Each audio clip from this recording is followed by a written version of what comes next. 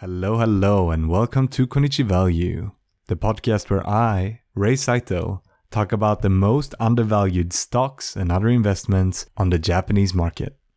Today, we're gonna talk about fishing in the Japanese stock market abyss, the 4 most undervalued Japanese stocks right now. So to start, stock markets all around the world are basically collapsing. The world's largest index, the S&P 500 or the SPY, is down 23% year to date. Other indexes, like the Sri Lankan ASPI index, have fallen more than 40% year to date. And the Irish stock market exchange, the ISEC, has fallen 24% year to date. The main Japanese index, the Nikkei 225, has been relatively spared with a downturn of around 11% as we speak, but in reality, it has fallen much more. You see, the Japanese yen has dropped around 30% to the US dollar year to date. So if you count that in, you could say that the Japanese stock market has fallen more than the American counterparts. In simple terms, this means that a lot of you have likely lost a lot of money. However, it also means that a lot of high quality stocks are on sale right now. In other words, it's time to go fishing in the stock market abyss. So to find the most undervalued stocks on the Japanese stock markets right now, I have 3 very stringent strategies that I'm using. The first strategy is my tried and true value vetting strategy. And for people who have been following Undervalued for some time, I think you're familiar with this strategy. Simply put, it aims to filter out value stocks that has a high growth. And you can see the criteria in the show notes. But very simply explained, they look at a PE less than 25, an average earning growth higher than 7% over the past 7 years, return on equity at least 10%, some kind of dividend yield, and a low debt ratio. AKA that they can pay any debt they have back with ease.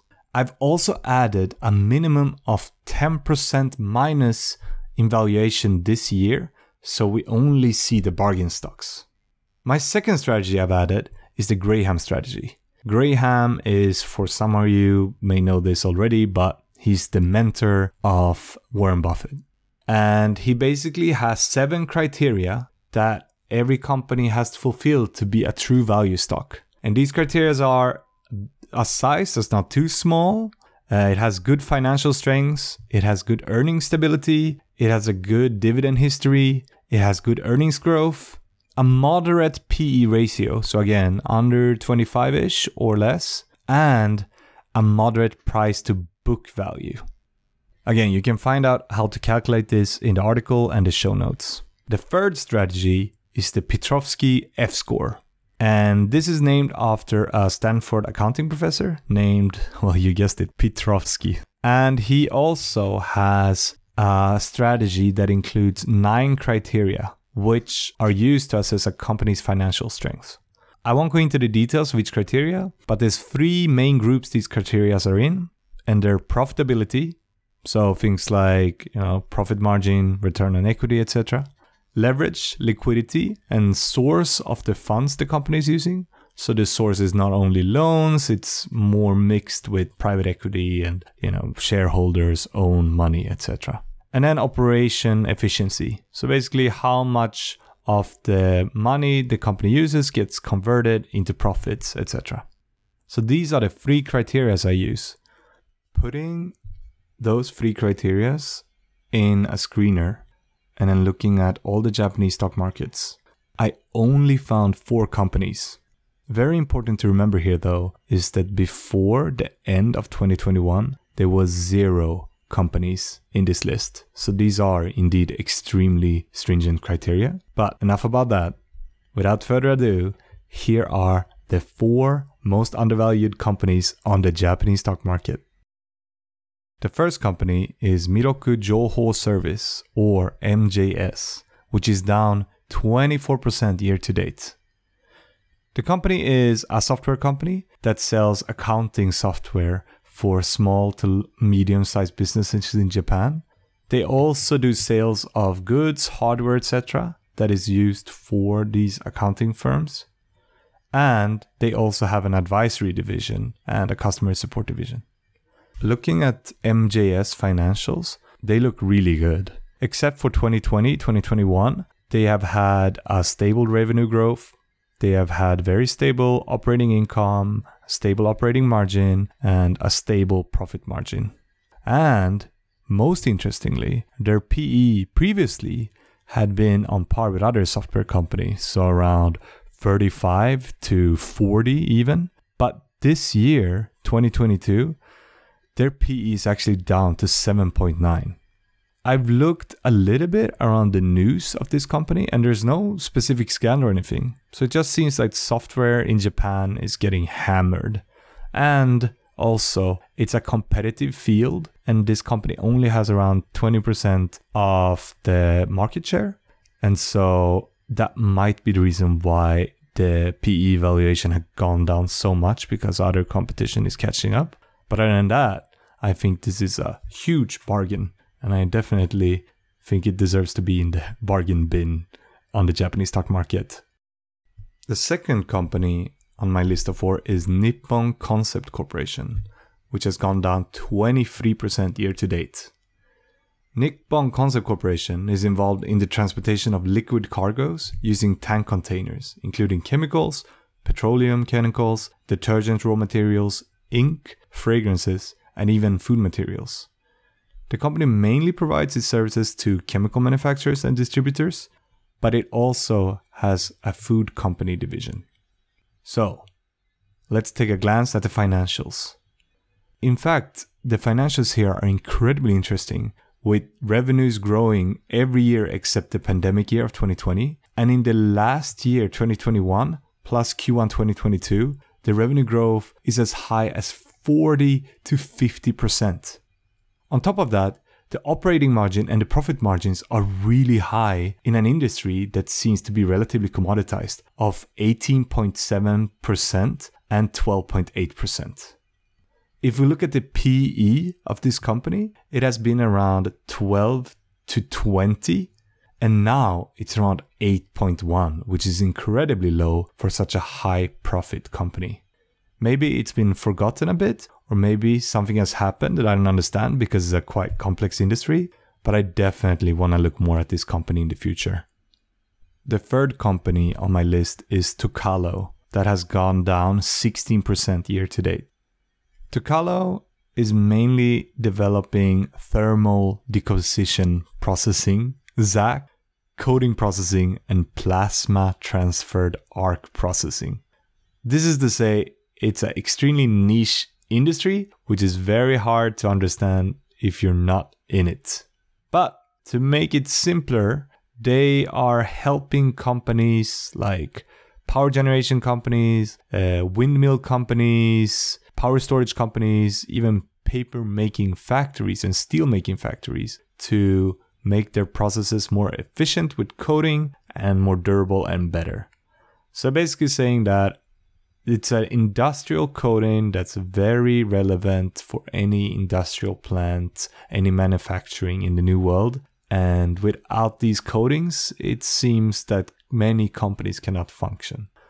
So, if industries in general goes up, these coating industries seems to follow quite well.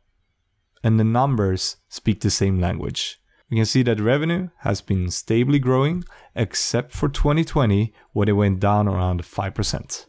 On top of this though, which is again very interesting, operating margins and profit margins are very high in this segment, of 23.4% and 15.8% right now.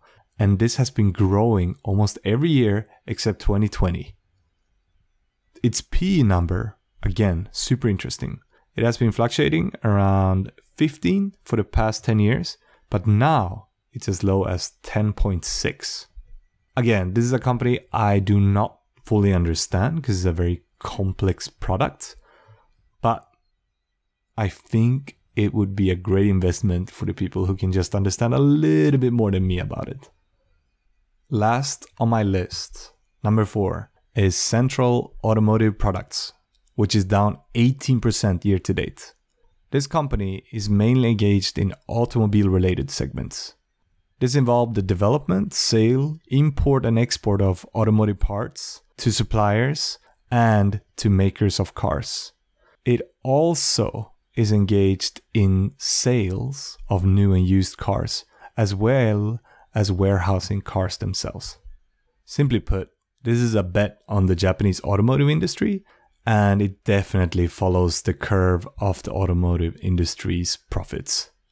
However, looking at the financials, we can actually see that in 2020 and 2021, it had a huge increase in revenues. Probably because the used car market was very popular, which is quite a big leg on the revenue of this company. But overall, it has grown very stably during the past 10 years. On top of this, also again, super interesting for companies in industries that seems to be quite commoditized, its operating margins and profit margins are very high at 21% and 15.3%. And its PE is absolutely hammered. It was the highest 2021, probably due to a decrease in some of their sales. But now it's at 8.9. So again, a very cheap stock. I think for people who believe in the Japanese automotive industry, this is a must-buy stock because they sell cars from all brands and they're not tied to only Toyota or Nissan, etc. They have contracts with all the big Japanese companies and some foreign companies. So again, if you believe in the Japanese automotive industry, you gotta buy this stock. So, as a conclusion, the 4 stocks I talked about today are really the creme de la creme on the Japanese stock market right now. But sure, they could still go down much further, especially if their industries actually enter a recession. And then the PE that looks so cheap now might become higher and they might not become as good value bets. But looking at historical data, these companies have performed incredibly well and are still super cheap. So if you as a value investor believe that buying a stock is buying part of a company, then even if these companies go down, the intrinsic value of the company should be high enough for them to easily bounce back again whenever that is. So I think these are the best companies in the Japanese stock market as a value investor. But again, understand your companies before investing in any of them. Also, in the article, you can find a 10-year history of the most important factors of each of these companies in an Excel file that you can download. That's it for me today. Have a great evening and thank you so much for listening, reading, and watching Konichi Value. Goodbye.